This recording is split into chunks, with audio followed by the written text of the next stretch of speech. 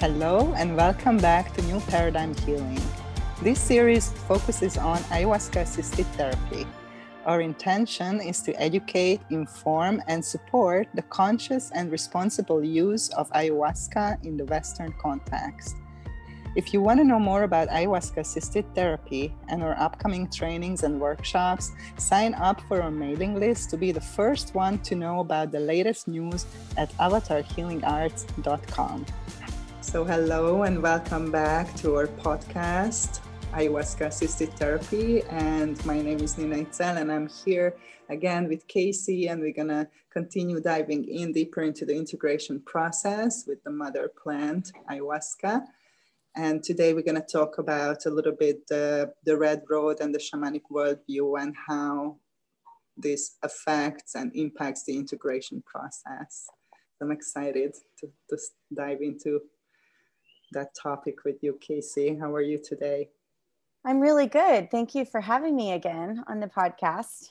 And when we were discussing earlier about the red road, this whole red road topic caught my attention. And so here we are today discussing the red road. So I wanted to start with a reading from the book. My introduction to the Native American shamanism started in the jungle of Costa Rica. The red road is a metaphor for a spiritual way of life that is based on 7 values of prayer: honesty, humility, compassion, respect, generosity, and wisdom. Imagine if we all lived like this. I started to feel my own responsibility and power. My personal view expanded to more of a collective perspective and made me feel as a citizen of the earth beyond gender, nationality, or race. Can you explain how you came to put this into the book and how you learned from the red road and your journey through this? Thank you. Yeah, that's a very good point, and I'm happy to share a little bit about that. For me, the red road means more like just living in harmony, living in connection. So means like integrating all aspects of our being, like the mental, emotional, physical, spiritual, and being connected with the earth and the spiritual world and our ancestors, honoring where we came from, giving back, working towards the benefit of the community based on the understanding that we are all connected and we all affect each other, and really just the understanding of our spiritual and interconnected and multidimensional nature. That's something that very much resonated with me, and coming from a completely different environment and upbringing where I was raised without any kind of spirituality. I felt, when I came across with the red road, that it helped me, to complete something that I was missing or I was searching for or looking for, and it wasn't addressed, in such a way in a Western concept.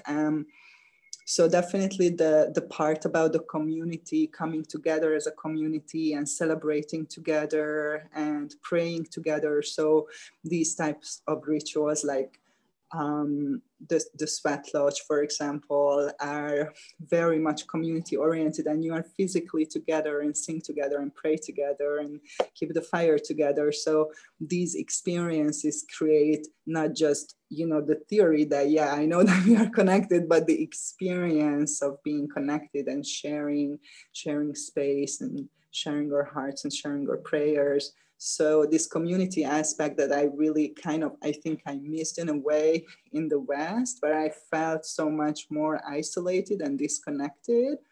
That's really was a big impact for me. And also just connecting with the earth and the element of the earth and being in nature and honoring the earth and acknowledging and honoring our relationship with the earth, and then the practices, obviously, and the ceremonies and rituals all embody this also. So again, you have the understanding and you have a personal experience. So for example, again, in the sweat lodge, going and sitting on the earth and sweating on the earth and being with the fire, so the elements that you are experiencing. So again, I felt that had me so much more to experience this connectedness with the earth on such a like so much deeper level that, you know, I was aware more like on an intellectual basis before. But that really, you know, brought it to me into embodiment. With this whole honoring the earth, that was, you know, has been my saving grace. I just know getting out in nature and honoring that and getting my feet on the ground and really seeing myself in the plants and in the trees as I walk through has been so healing. And seeing these plants is part of myself, and in a spiritual way has been a cool shift in my own spirituality. It's been really cool. And when you were talking about you know, honoring the earth, this story came to me. I was walking with a friend in my trails, and every day I've walked these hundreds and hundreds of times, and there's like trash along the road, and he was picking it up. And I thought to myself, I've enjoyed these trails 300 times. I've never once stopped to pick up the trash.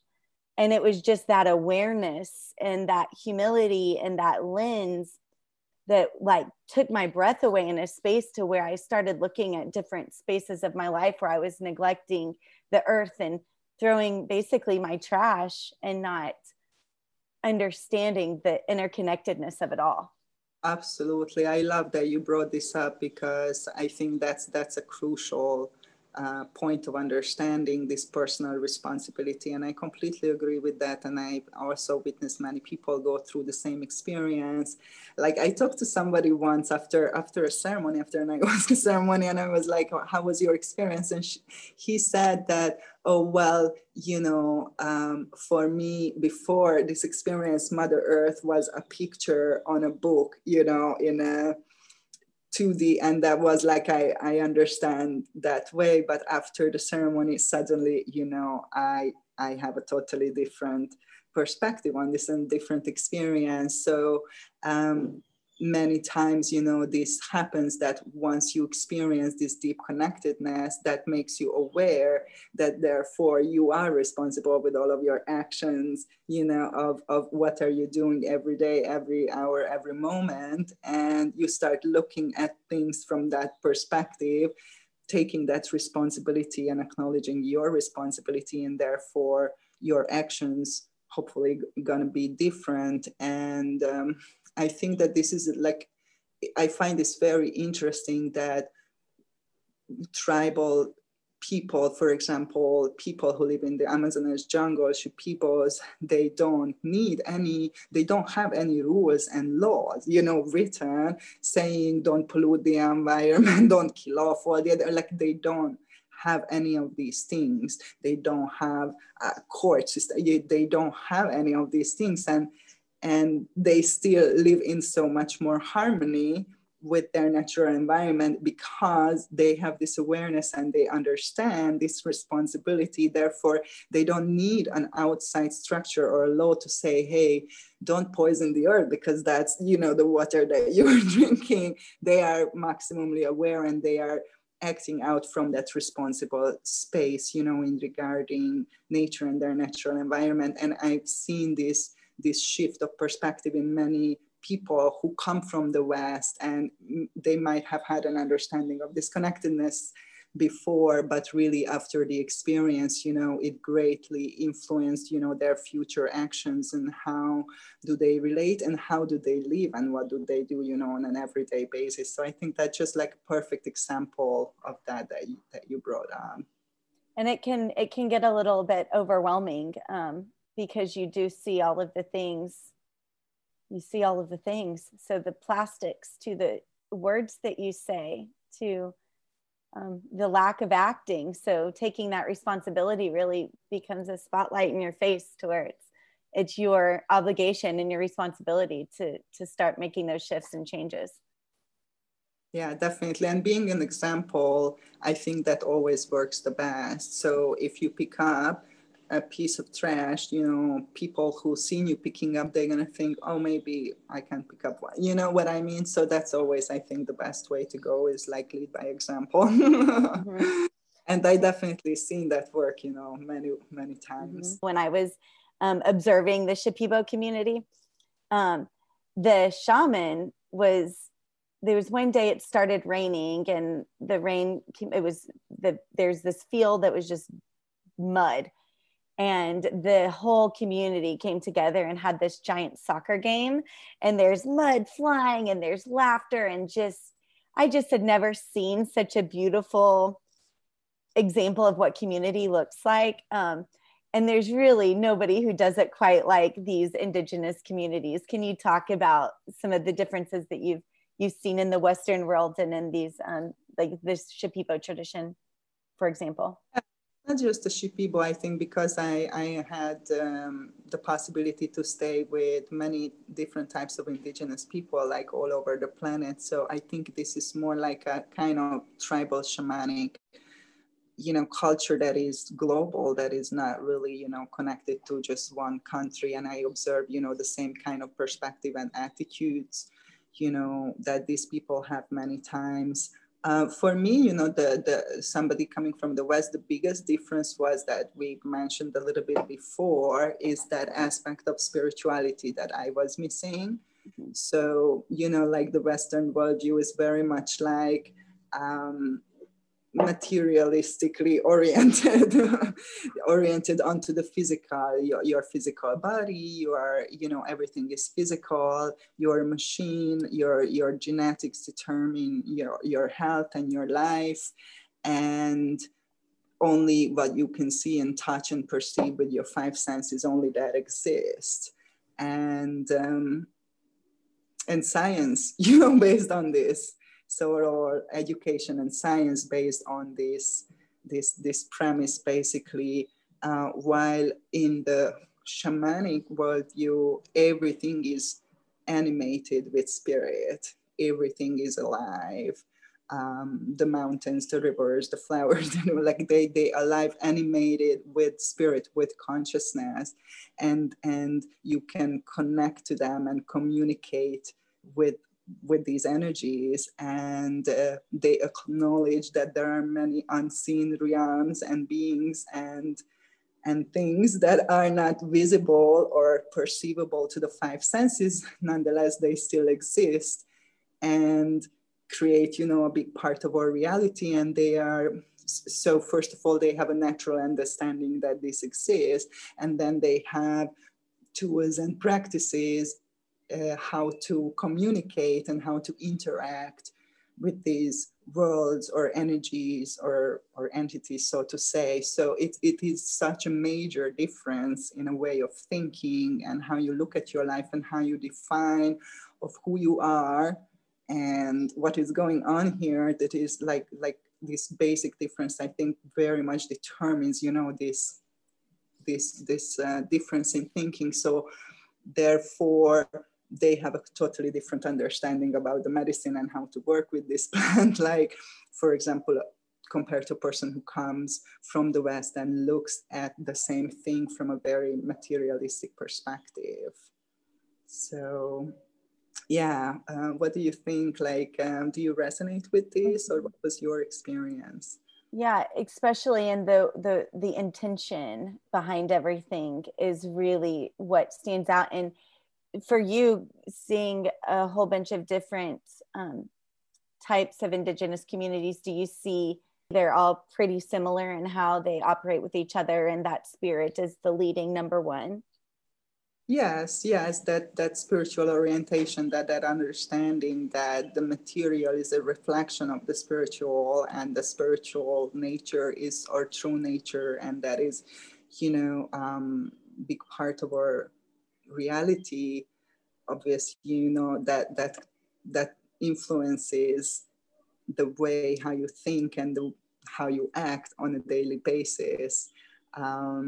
They also aware of the natural cycles and rhythms. That would be another, I think, big difference that I could point out. So they are very much aware of this death and rebirth cycle, this natural movement of energy, of expression, and then dissolution, and they are able, to stay more in harmony with these bigger energetic movements, while in the West that there is this artificial achievement oriented, success oriented forward movement that there is never a dime time or a relaxation or a recharging or integration or rest. It's always like go forward and do more and do better, which is very unnatural. If you look at nature, you know, it's just not sustainable, and we can see that. So how do we shift, how do we integrate all of these lessons that we've learned from these communities into our lives today, and be that example to help shift all of it? Right, that's such a good question.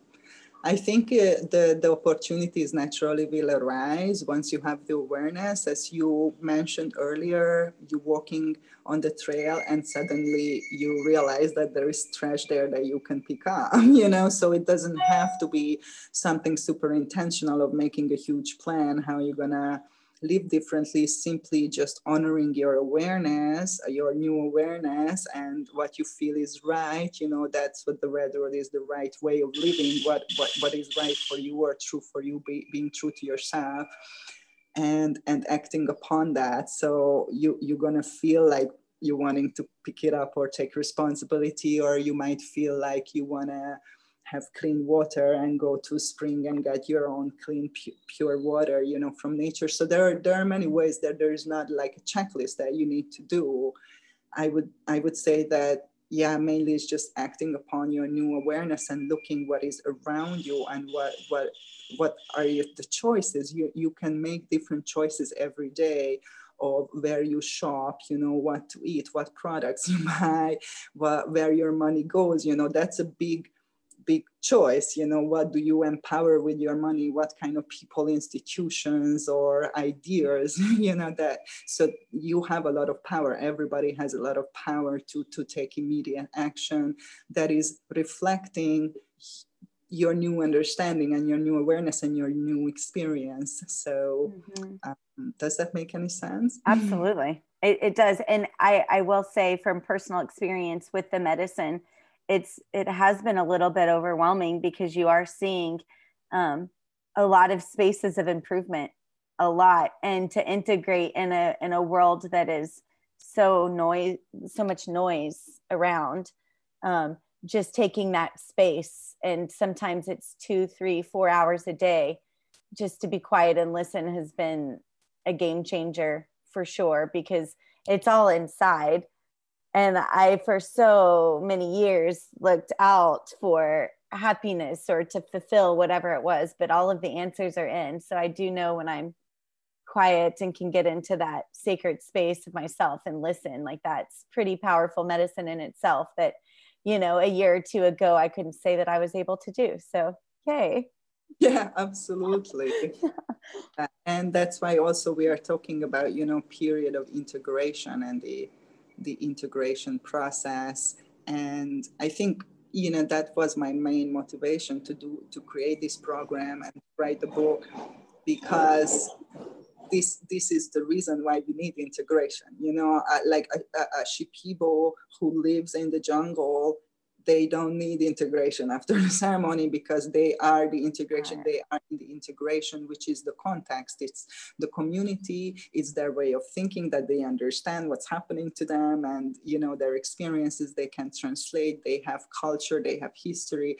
They are with the community, with people who have similar experiences. Their guide, the shaman or the plant master, you know, is living in the community. So the guidance is there as well. So that is the context, you know, therefore, obviously they don't need to go for a session after the ceremony. It would be ridiculous. It's not needed. But it's totally different when you go from the West there and take this medicine and take it out of the context, and then you go back to the West, and just for the reason that we explained earlier in the difference of understanding, you will feel lost. I think everybody can relate who had this type of experience, that you have serious experience of being lost and confused or afraid and not understanding what is really going on or how best to navigate, because we don't have this context, we don't have this understanding. We're coming into with a completely different mindset, different values, different ethics, and that starts to be just suddenly shaken, and transformed. And we are like, wow, what's happening here?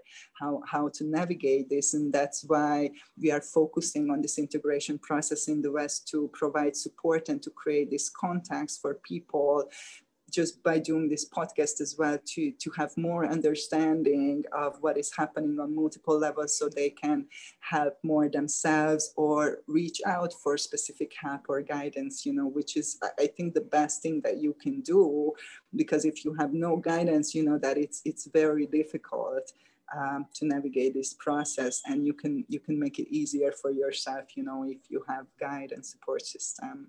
Mm-hmm. Even yesterday, a friend called and I was a mess. There's just been so much going on personally in my life. I was a hot mess. And even just talking for an hour, it was so just somebody who's supportive, that says, I love you and you've got this and I'm here for you, makes the world a difference. So people like you and who are showing up and teaching and leading, I appreciate it all. Yeah, and I think this is great that you reached out, because I observed that many people are in a kind of trauma response, that when you feel kind of bad, when they feel down, they feel lost, then they withdraw and isolate themselves. It's kind of, I don't want to be a burden. Mm-hmm. I don't want to put it on you, la, la, la, la. I also, sometimes shame or guilt, like it could be many reasons. Like it is a trauma response, because a healthy response is that when you don't feel good, you reach out for support. You say, mommy, help me, when you are childless. So it's kind of like that.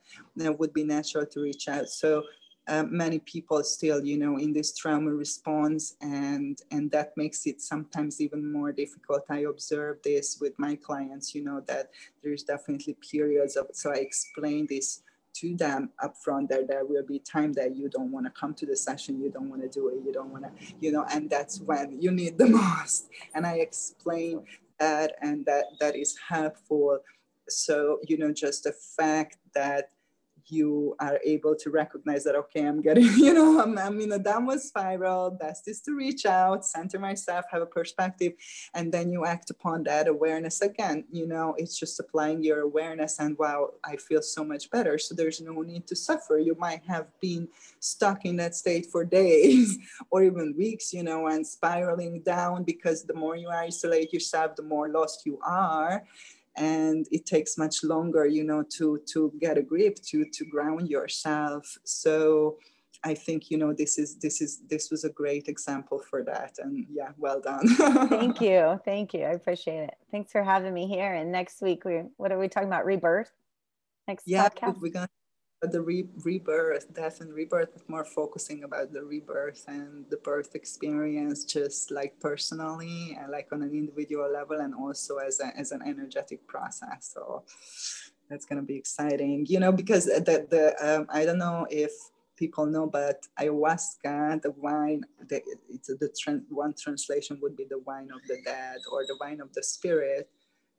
So, and the reason why they call her like that is because, she catalyzes this death and rebirth process. And I think if you ask people that, do you count, like the first ayahuasca meeting, like a rebirth experience, like many people would agree that, mm-hmm. that they do, how is that? Do you feel like that?